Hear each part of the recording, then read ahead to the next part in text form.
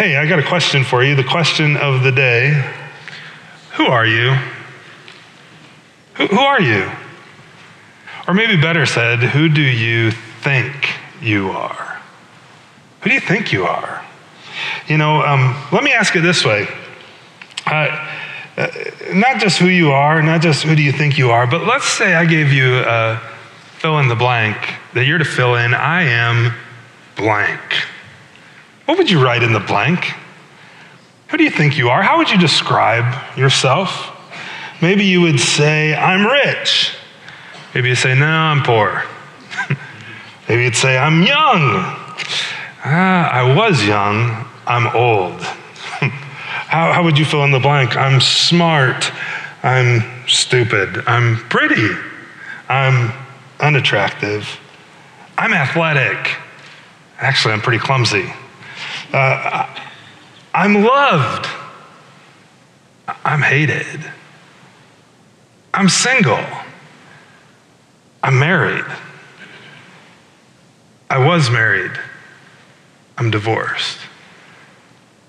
I'm desirable. I'm undesirable. How would you fill in that blank? I'm successful. I'm a mess. I have hope. I'm hopeless. I'm fun. I'm boring.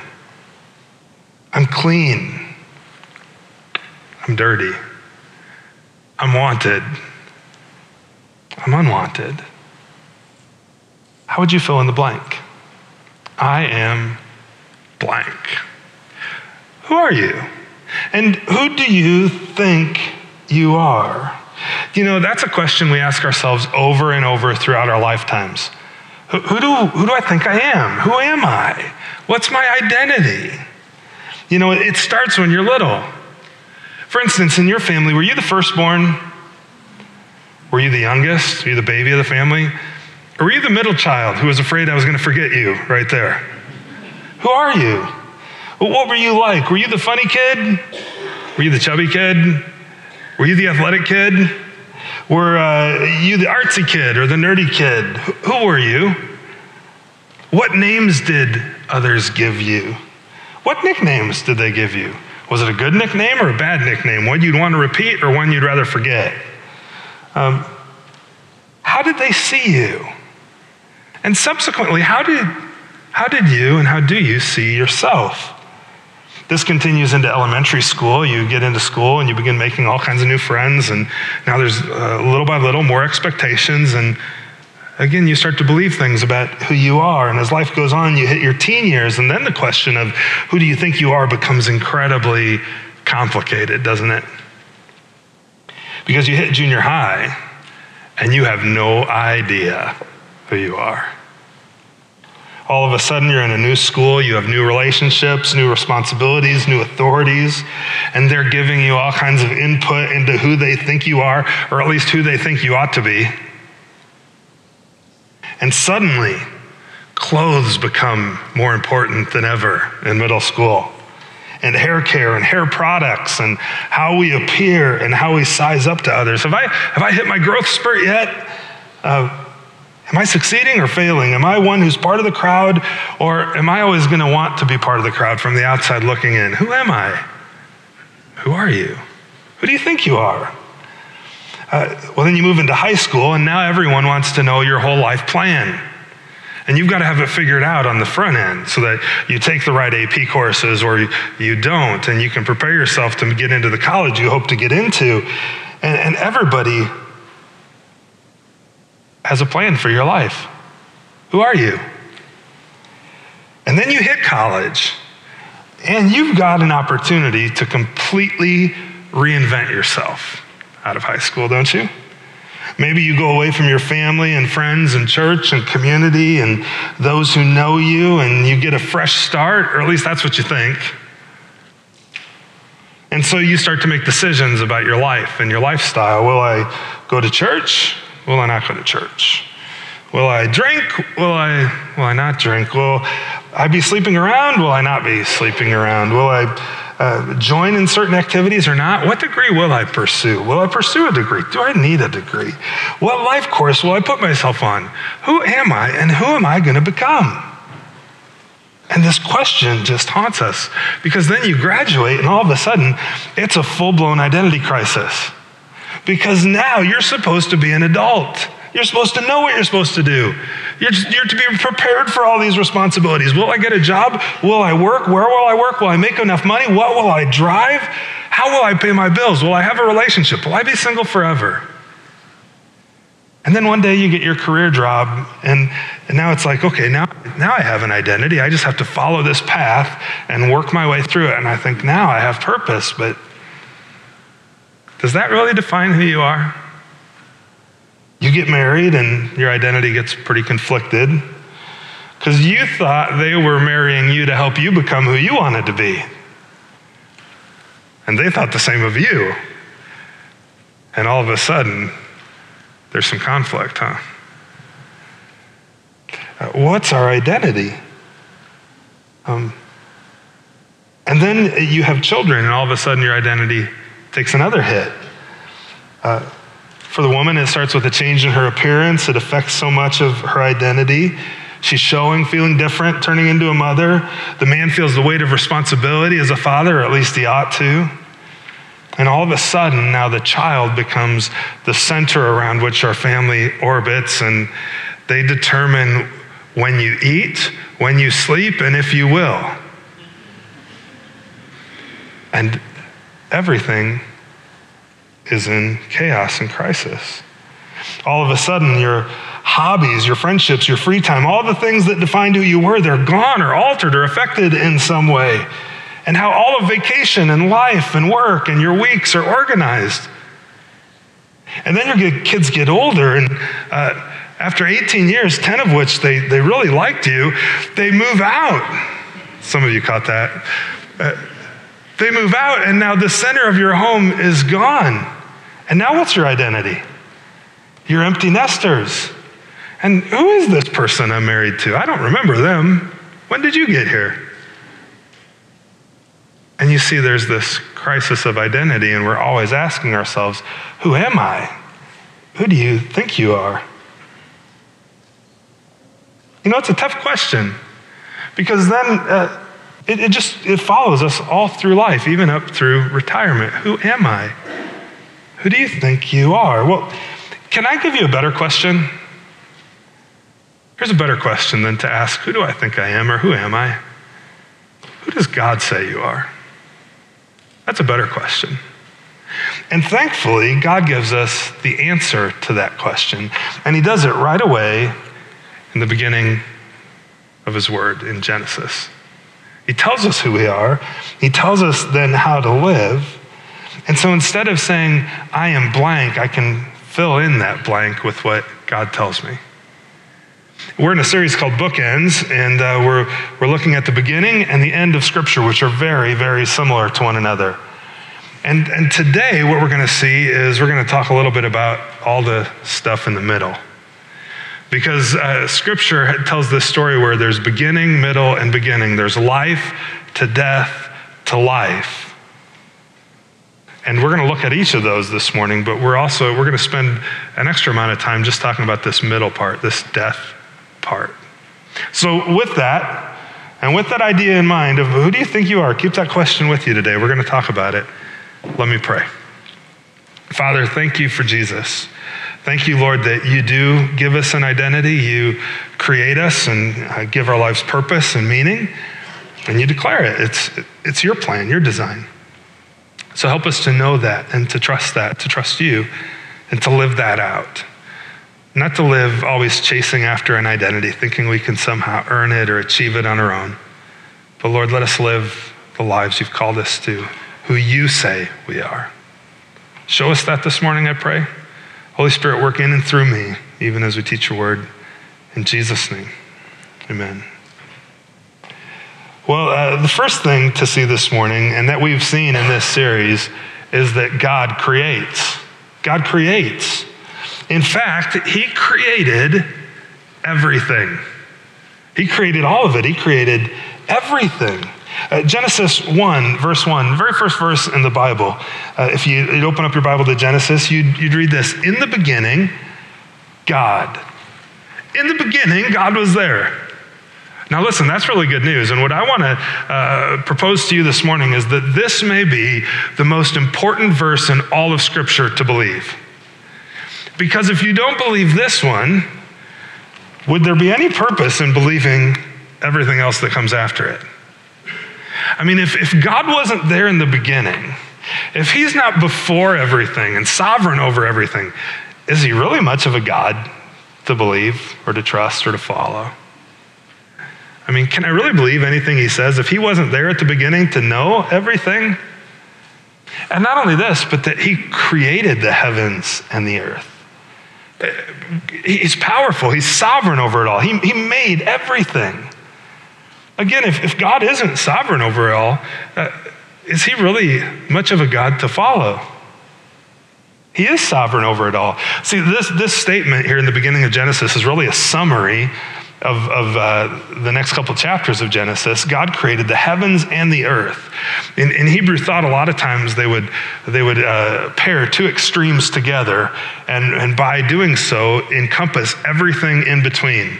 So you have the heavens, and you got the earth, and everything in between, and it would have been understood to know that God created everything. He created it all. And by the way, if he created everything, you know what else that means? He's the one who gives meaning to everything. He gives an identity to everything. That's how it works. If you make it, you create it, you give that thing its identity. Parents, you know this well, don't you?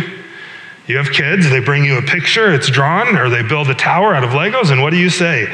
That's great. What is it? And who's uniquely qualified to tell you what it is? They are. Why? Because they created it.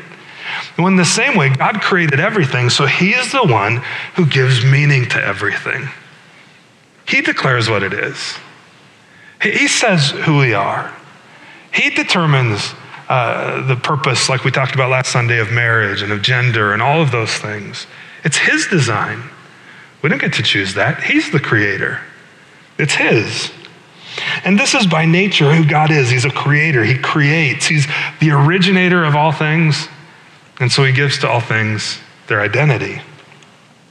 And by the way, if God truly created everything, that means he created you and I. He created us. And we are created beings. Sometimes we don't always live like that. We think that maybe we're the ones who are in charge and in control, and we're the ones, God just arrived on our scene. At least we live like it at times, don't we? But the truth of the matter is we're created, and we don't get to determine our identity. It's given to us by our Creator. See, look, Genesis 1:27, a little later we read, God created mankind in his own image. In the image of God, he created him, male and female. He created them. He created us. You and I are created beings. And as created beings, we have a creator who's given us a purpose and meaning and identity. It means that who you think you are isn't the primary question, is it? The primary question is, who does God say you are? Who does he say that you are? See, the world says, look deep within yourself to figure out your identity, to figure out who you are. Just dig down deep. And better yet, just look out and find something that you like and you think would be good, and then you determine what's true for you, and you just go ahead and go do that and pursue it. And then once you finally achieve it, then you'll have that identity you've always dreamed for. But Scripture doesn't say that. Scripture says, no. You can't achieve that. You have to receive it. God gives you a purpose and a meaning and an identity. He's sovereign over it. He's the creator and the meaning maker and definer. See, I wonder, just where are you looking for your meaning and your identity these days? Are you pursuing something, chasing it, trying to find it? Or are you looking to God who gives it freely to you? Then God said, we'll back up a verse here, let us make man in our image after our likeness. See, here's God giving us an identity. He creates us unique. We've covered all this. Of everything in creation, we're in his likeness. We're like him to some degree. We're not God, but we are in his likeness. Keep that thought in mind because it's going to be really important in the verses ahead. And this means God creating us in his likeness. Nothing else is created in his likeness but humanity. We have a specific place in his creation, a specific purpose. We're above everything else in creation because he tells Adam and Eve to have dominion over all of creation. But we're not God, we're below him. So in a sense, we're humbly honored. Do you see? And that's who we are. That's who God's created us to be. But the problem is, a lot of times, sometimes, maybe you can relate to these things. Sometimes we tend to get a big ego and we think we're the one who's really honored. Not humbly honored, just honored. We're awesome. And we have a big ego. Ego is a Greek word that really means I. So to have a big ego means big me. I'm all that. But that's pride. In the same way, sometimes we can not think of ourselves as being God, but we can put ourselves below where we really are, and we can think of ourselves as dirty, as scum, as worthless. And in the same way, that's not understanding who I am. That too is pride, thinking too much of me. In that case, too less of me. But what God calls us to is to humility, which is knowing my place, that I'm above lower creation, I'm below him, I'm humbly honored. Jesus' little brother James says that God opposes the proud, but he gives grace to the humble. So know your place. So again, it begs the question, who does God say you are and I am? Well, we've seen it here. We're image bearers. We're made in his image. We're in his likeness. And because of that, then he declares who Adam and Eve are, and then he gives them commands of how to go live out that identity. And after creating everything, the end of Genesis 1 gives us a summary statement of all God had created, including humanity. And when God saw everything he had made, behold, it was very good. It's the only time it says very good after Adam and Eve were created. And there was evening, and there was morning the sixth day. So God creates everything, and it's all very good. He gives meaning and purpose to everything. He created you, and he's given meaning and purpose to your life, no matter who you are, where you're from, what you've done. Well, this begs the question, though, doesn't it? I mean, we've covered a lot that God creates, that he creates it all good, but if he created it so good, what exactly went wrong? Because there's a whole lot now that's not so good. I mean, think about it. Do you know a child dies every minute of malaria in Africa? Today. Every minute there's a child who dies because of malaria. Did you know that in our world over 27 million people are considered slaves worldwide? 80% of those are women and children. I thought God created everything very good. What happened? You remember the earthquake in Haiti a little over a decade ago? In a moment, 260,000 people died. 1 million were left homeless. What went wrong? And we see tragedies like this all throughout our lives day to day. Maybe we'll face one this week, we don't know.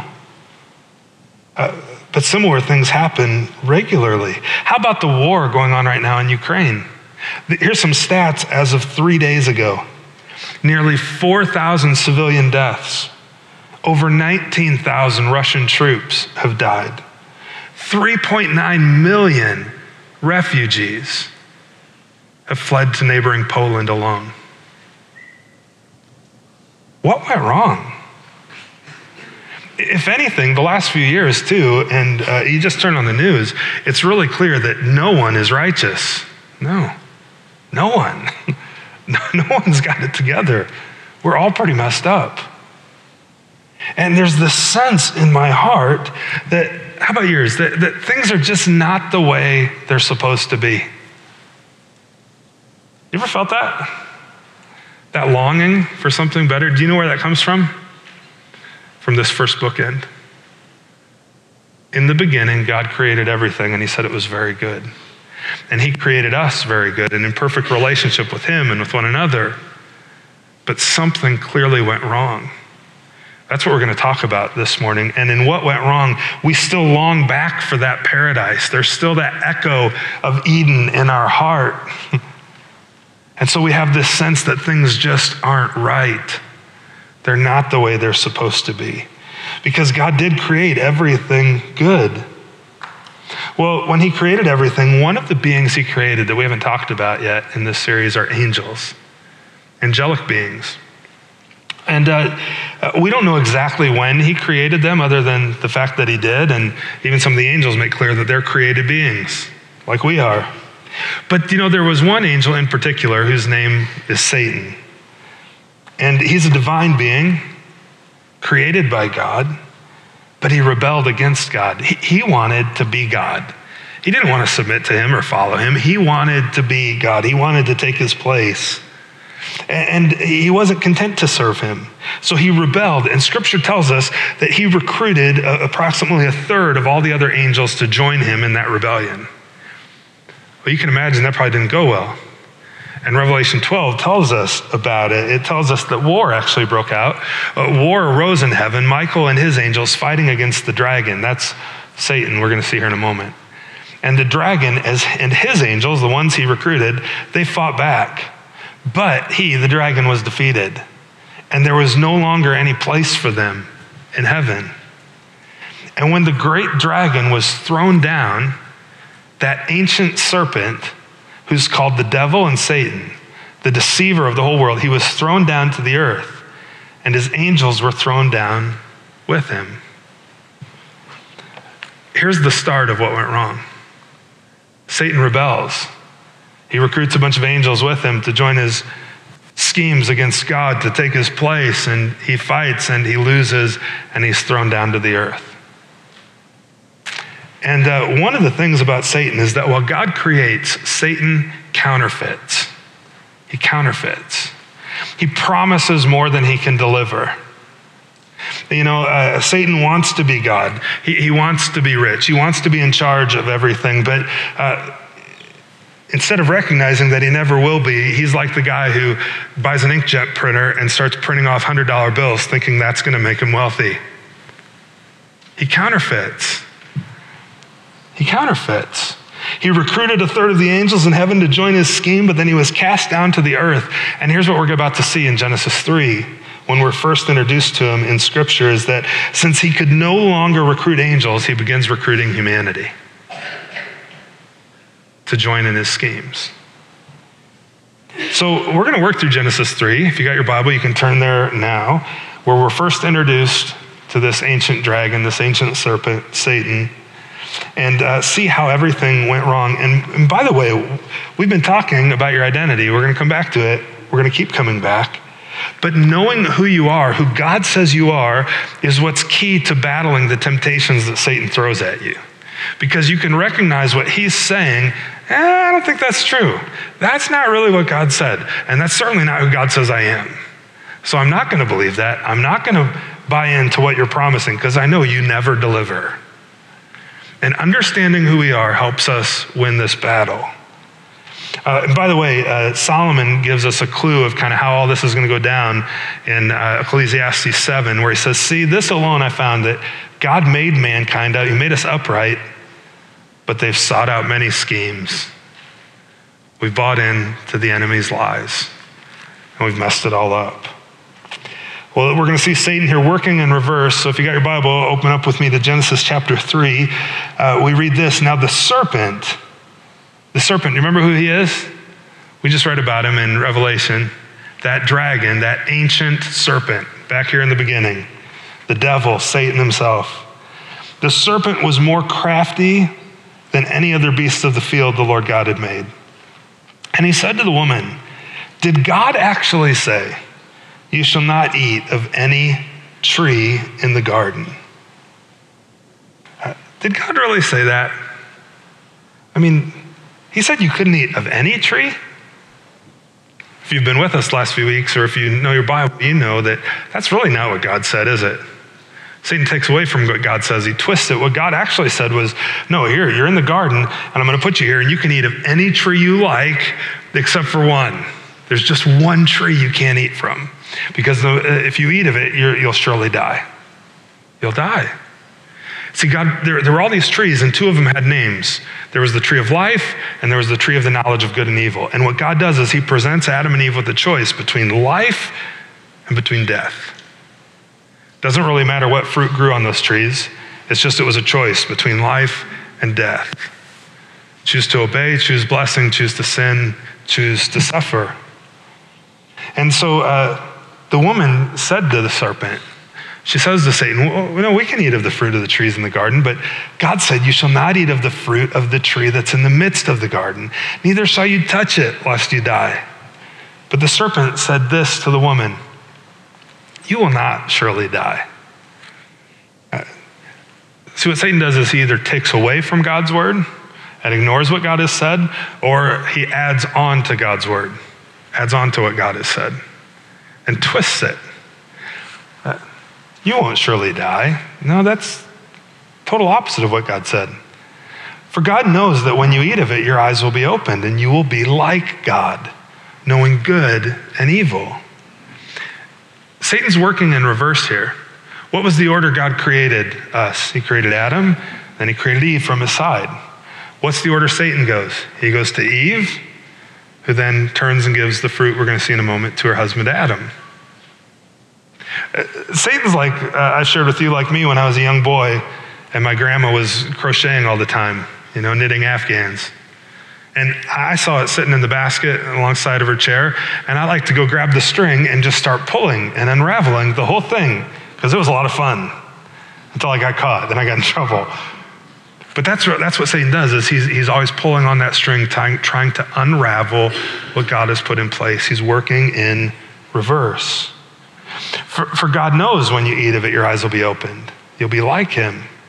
The thing is, they were already created in his likeness. He's a liar. He's twisting the truth.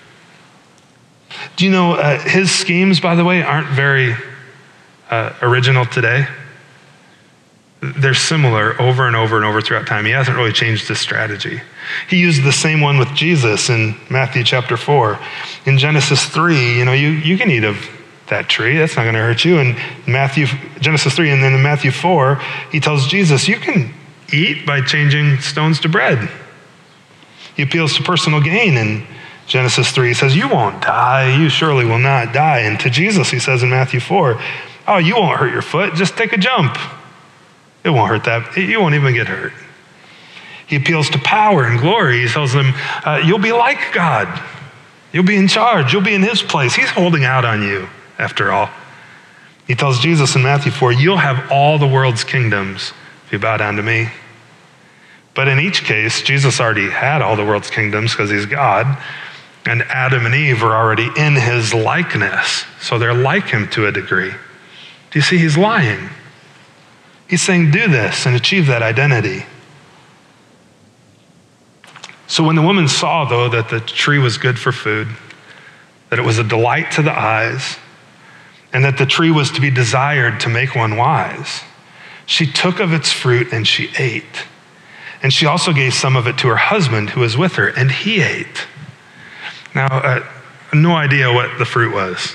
Some people say, oh, it was an apple, it was a pomegranate. I don't know. The one thing I know is it looked delicious, and in the moment, it was delicious. Do you know how I know? Because she takes a bite, and then what's she do? She turns and says, hey, Adam, take a bite. This is great. Try this. He didn't do anything. He just stood there and took a bite with her. But here's the deal. The writer of Hebrews tells us that sin is pleasurable. I mean, would we sin if there wasn't some pleasure in it? I don't think we would. The problem is that the pleasure of sin, the writer of Hebrews tells us, is fleeting. It only lasts for a little bit, and then it flees. And Satan, he promises this good thing and this pleasure, but he overpromises and he never delivers.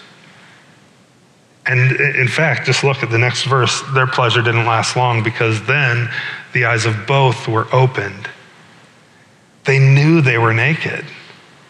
For the first time, they feel shame and they feel guilt and they're afraid. And they sewed fig leaves together and made themselves loincloths. Fig leaves it's a large leaf, but it's not that big. And it's not going to last very long. It's going to wither like any other leaf. See, we do that in our sin too. We hide and we try to cover things up and cover ourselves, but the reality is we can never cover over everything ourselves. We just can't do it. We're inadequate to do it. And so are Adam and Eve, our first parents. And the thing is, in that moment, if Eve had been thinking about who she truly is, made in God's image, in his likeness, she could have either replied and said, no, that's not true. I'm in his likeness. Or she could have simply just fled and turned away and said, we're not having this conversation. And in the same way, Adam could have done all of those same things. And he could have actually stepped into the middle of it and said, whoa, no, we're not going there. And he could have saved himself and his wife from all the shame that was to come. But both of them just willingly entered into this. And they heard the sound of the Lord then, the Lord God walking in the garden in the cool of the day. And the man and his wife hid themselves from the presence of the Lord God among the trees of the garden. So they try to cover it up and then they hide. We do the same things. And they hide behind the tree, is God going to see me? I hope he doesn't see me. He couldn't see around the tree or know they were there. But we do the same things. Again, parents, if you have children, which I guess if you're a parent, by definition, you have children, you've seen this play out, right? Your kids do something, and what do? If they know it's wrong, they hide. Or they close their eyes and think you can't see them. And they try to cover up maybe what they've done. And while we see it in kids, we see it in ourselves too.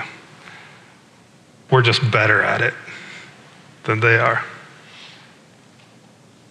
And so God called to them. He called to the man and he said to him, hey, where are you?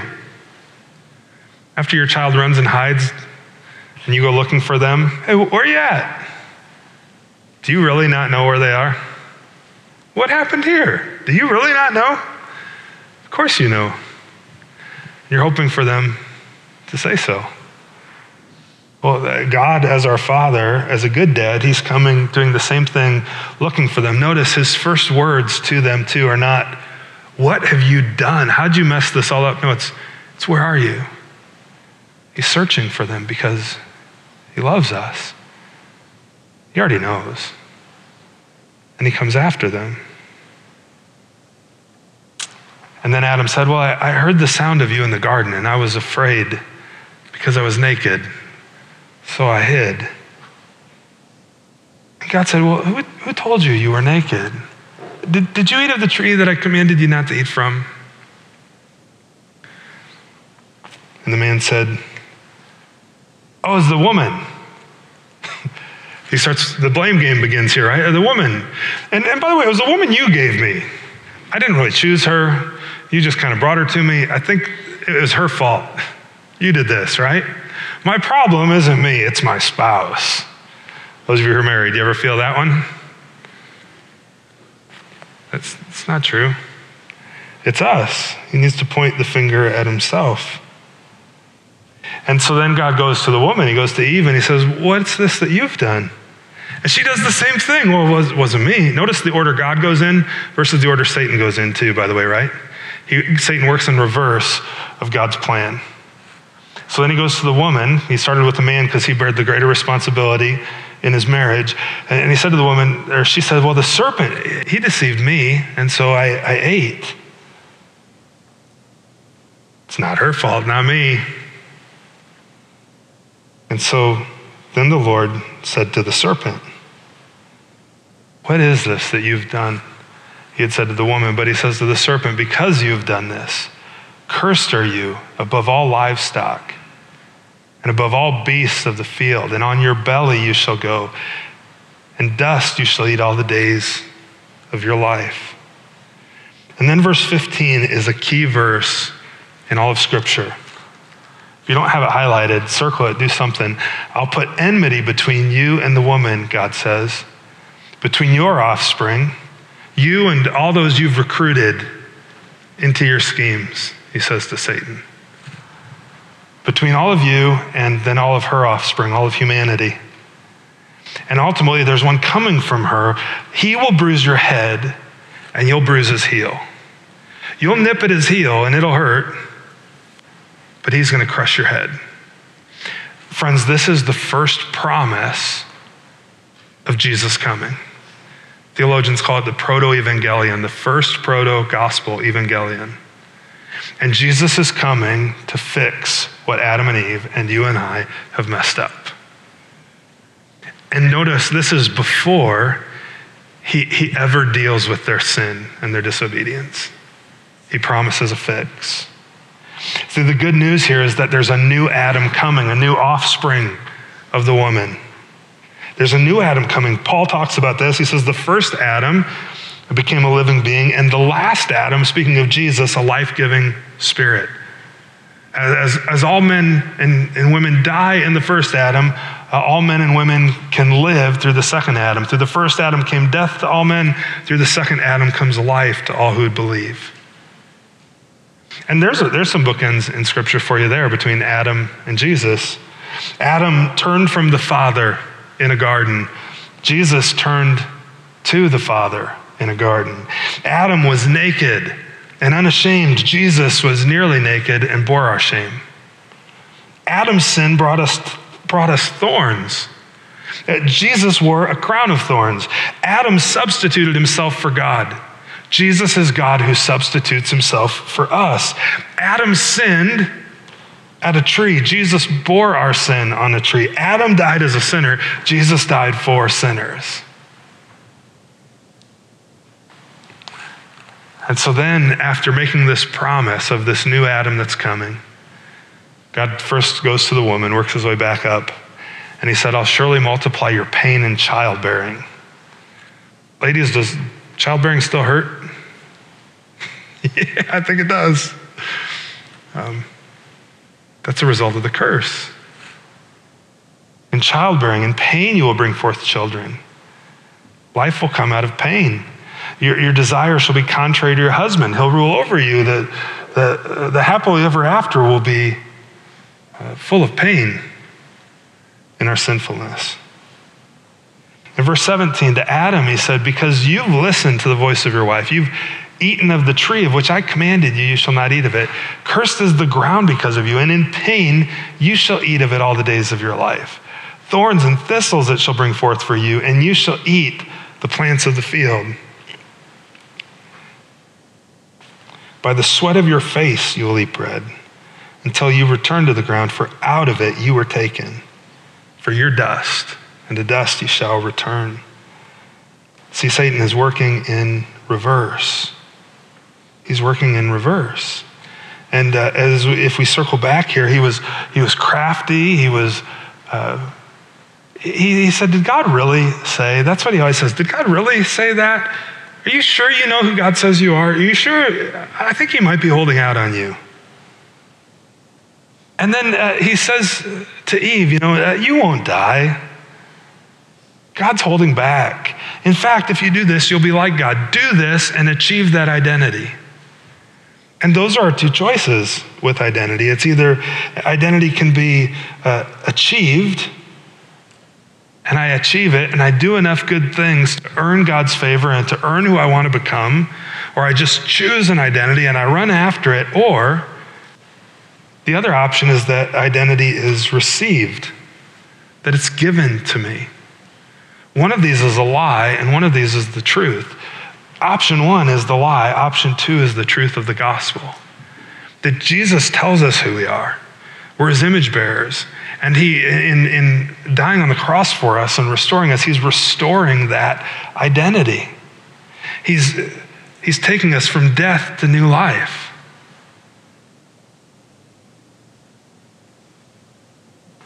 Well, God creates and Satan counterfeits, but the good news is that it's not forever.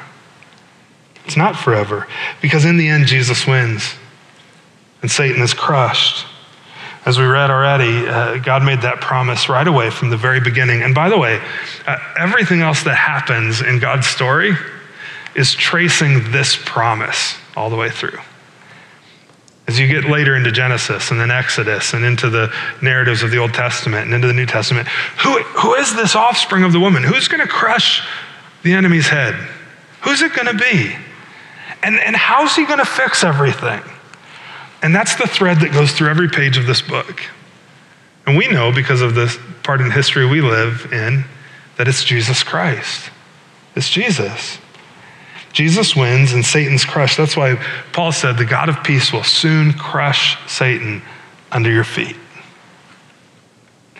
And as I said at the very beginning today, God's story goes from beginning to middle to beginning. Those bookends. And Genesis 3 begins this middle. It's everything that went wrong. But the middle also contains a promise for that new beginning of how it's all going to be fixed.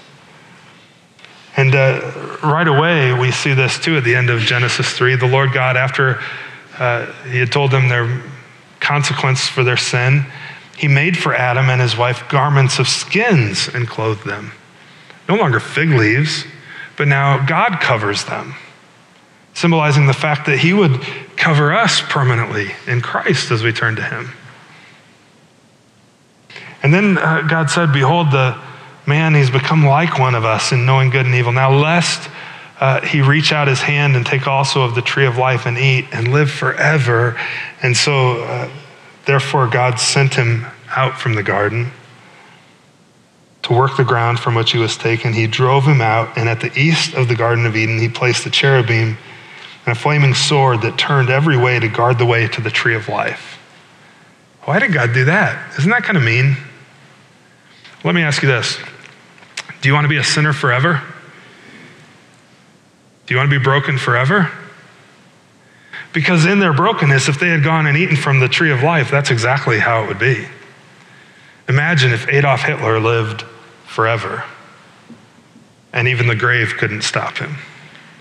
Or Saddam Hussein,